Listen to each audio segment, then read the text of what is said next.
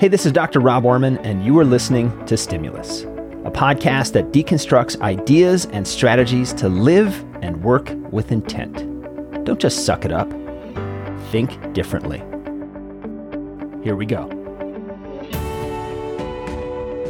Hello, my friends. This is a Stimulus Thump COVID edition where we disambiguate the confusing COVID-related flotsam and jetsam and pick out the interesting tidbits from the scientific literature and from time to time answer your questions. And today, December 21st, 2020, what else can we discuss? But come on, the vaccine. Now, you know, and I know that you know that there is a lot of info, a lot of news reporting on all these vaccines. I don't need to report that, don't need to rehash the news. What I'm going to focus on today are sleep, going to focus on antipyretics or anti-inflammatories and how all of those things relate to vaccine responsiveness or how well does the vaccine work. We're going to get into the published side effects and adverse reactions of the Pfizer vaccine because now we finally have actual data on that, at least as far as what happens for the first 2 months after vaccination. But before we dive into that matter, I want to get to two listener questions. First off, several of you have asked me if I'm still doing ERcast. That is my emergency medicine clinical podcast. And the answer to that is yes. That's actually my full-time job, my day job, you might say. It still lives on at ercast.org. I'll link to that in the show notes. And I'm guessing the reason that I've gotten this question from several of you is that there was always an ERcast available for free without subscription. And now all of the content is subscription-based. There's CME, there's an AB, all the fancy stuff.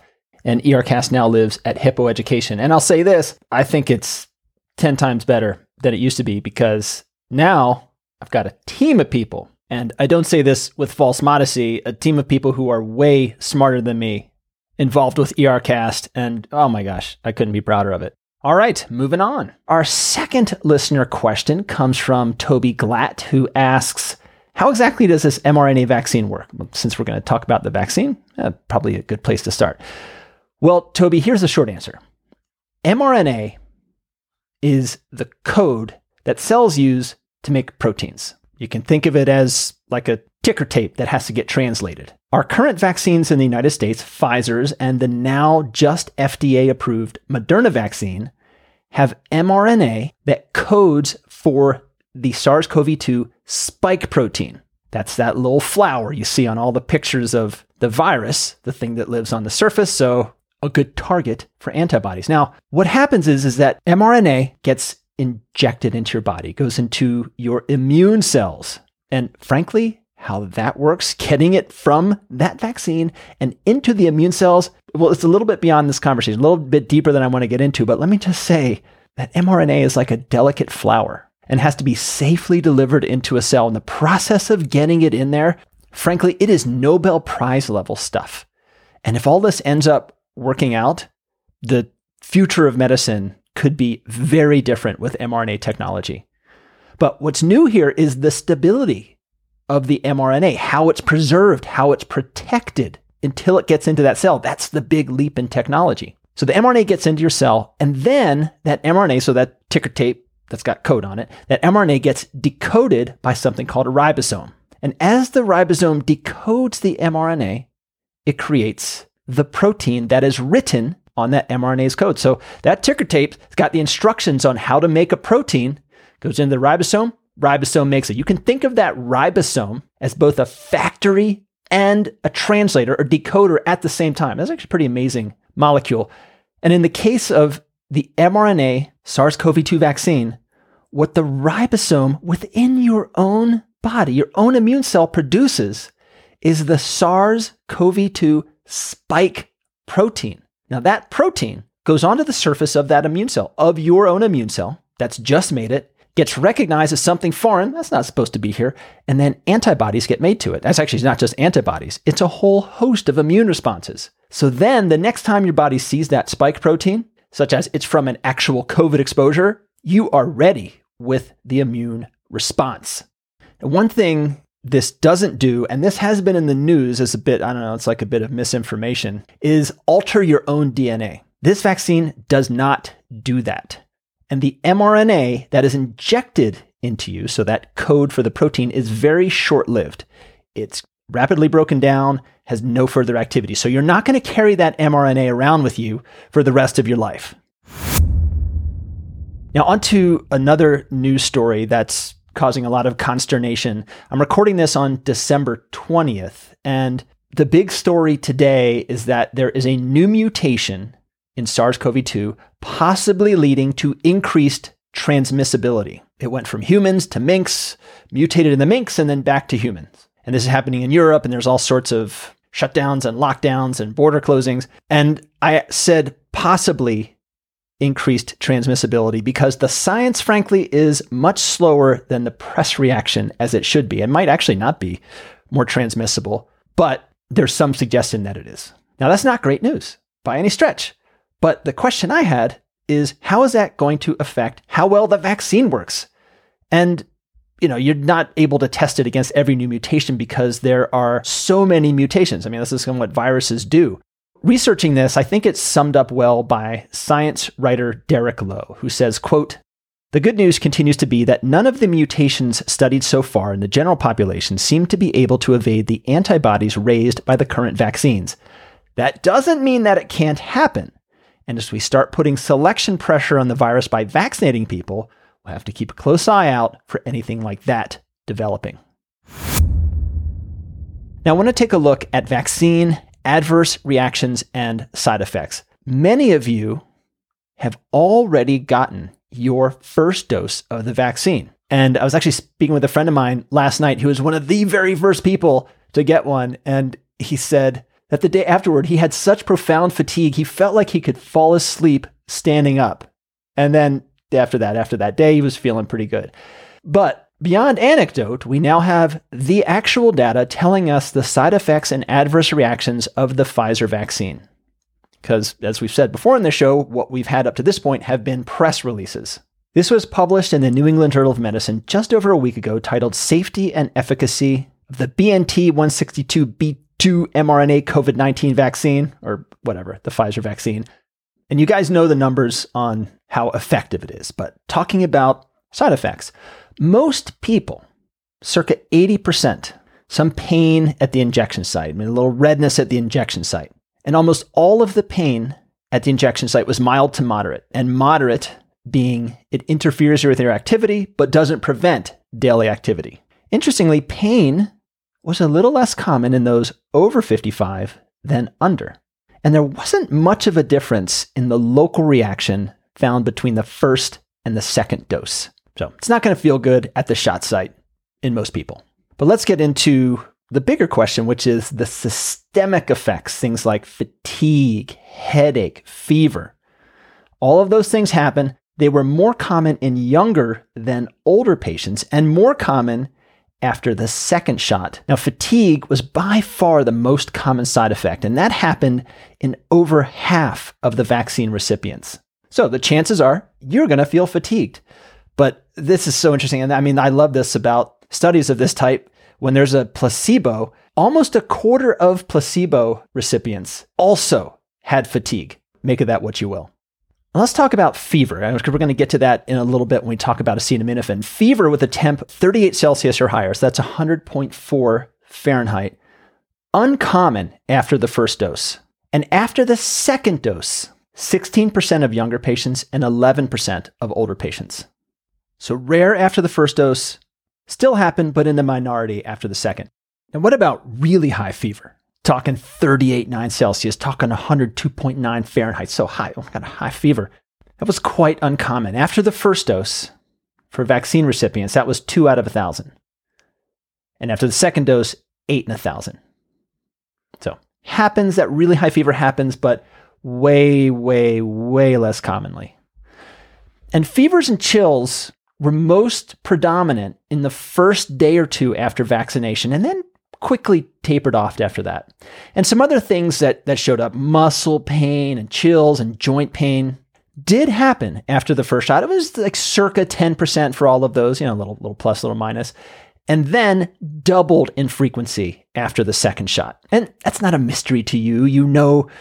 from the news reports that people who got the vaccine, they really knew it after they got the first shot, and then really, really, really knew it after they got the second one because they felt like crap. There was a smattering of swollen lymph nodes in the vaccine group, and big question, did anyone die in this study? Yes, people did die, but it didn't appear to be vaccine related. Quoting from the study, quote, 2 vaccine recipients died, one from arteriosclerosis and one from cardiac arrest, as did 4 placebo recipients. So what to expect here? I mean, your body is pumping out a viral protein. It's then going to have a significant immune response to that. You know that Head and Shoulders commercial? I don't know if you remember this, but somebody put on their dandruff shampoo. I don't even remember if it was Head and Shoulders, but they put on a dandruff shampoo and it's like, oh, it's tingling. It's tingling. And then someone say, that's how you know it's working. So pretty clear that you've got a good chance of feeling crummy after the vaccine. Now, one thing that is common, even recommended after a vaccine, is some sort of analgesic or antipyretic. Something that's going to reduce the pain, reduce the aches, reduce the fever. Oftentimes, that drug is acetaminophen or ibuprofen. Now, what I'm going to say next may not apply to COVID at all, because I'm going to be making inferences from studies done on other vaccines. And as was said a few minutes ago, mRNA vaccines are a completely novel mechanism. This is a completely novel virus. So put many grains of salt on the next commentary. But I frankly think it's the most interesting part of the podcast. Taking acetaminophen following a vaccine. Good idea? Bad idea? From a feeling comfortable level, I want to feel good. It's a freaking awesome idea because oftentimes getting a vaccine makes you feel terrible. But feeling terrible is kind of the cost of doing business when your body's immune response is ramping up. But let's look at a very specific aspect of that question, good idea or bad idea, and that is, will taking acetaminophen interfere with the robustness of your body's immune response? This has been extensively studied, and one of the big ones that really impacted thinking on this was published in Lancet 2009. And the study authors divided infants getting their primary and secondary vaccination series into 2 groups. A group getting prophylactic acetaminophen, and they got 3 prophylactic doses every 6 to 8 hours for the first day. And the vaccinations were all the infant stuff you get, pneumococcus, H flu, rotavirus, hepatitis, pertussis, tetanus, diphtheria, the big slug. So half the kids got prophylactic acetaminophen and half the kids did not. And that group allocation of prophylactic acetaminophen versus nothing was continued through their booster vaccines. What happened? The kids who got acetaminophen had less fever about half as often. All right, no big shocker. But the big shocker was that antibody concentrations were significantly lower for multiple antibody types in the acetaminophen group. It wasn't for all of them. So, not every aspect of every vaccine was affected, just some antibody types. Other studies have also shown decreased antibody concentrations following vaccination with prophylactic acetaminophen. And in case you were wondering, ibuprofen doesn't get a get out of jail free card here. It has also shown an association with decreased antibody concentrations. Now, on the other hand, there have been some studies that have shown no significant blunting of antibody response. And there's some old studies that demonstrated an increased antibody response when taking aspirin after vaccination. I have not seen that replicated for several decades. So, maybe there's something unique to aspirin and the particular flu vaccine that they were studying. Maybe there's something to it. But the preponderance of evidence for the past 20 years would suggest, not all the evidence, but the preponderance would suggest against a beneficial effect of taking acetaminophen or ibuprofen following vaccination as relates to antibody production. And the biggest impact on immune response to vaccines seems to be if the medication is given at the time of vaccination.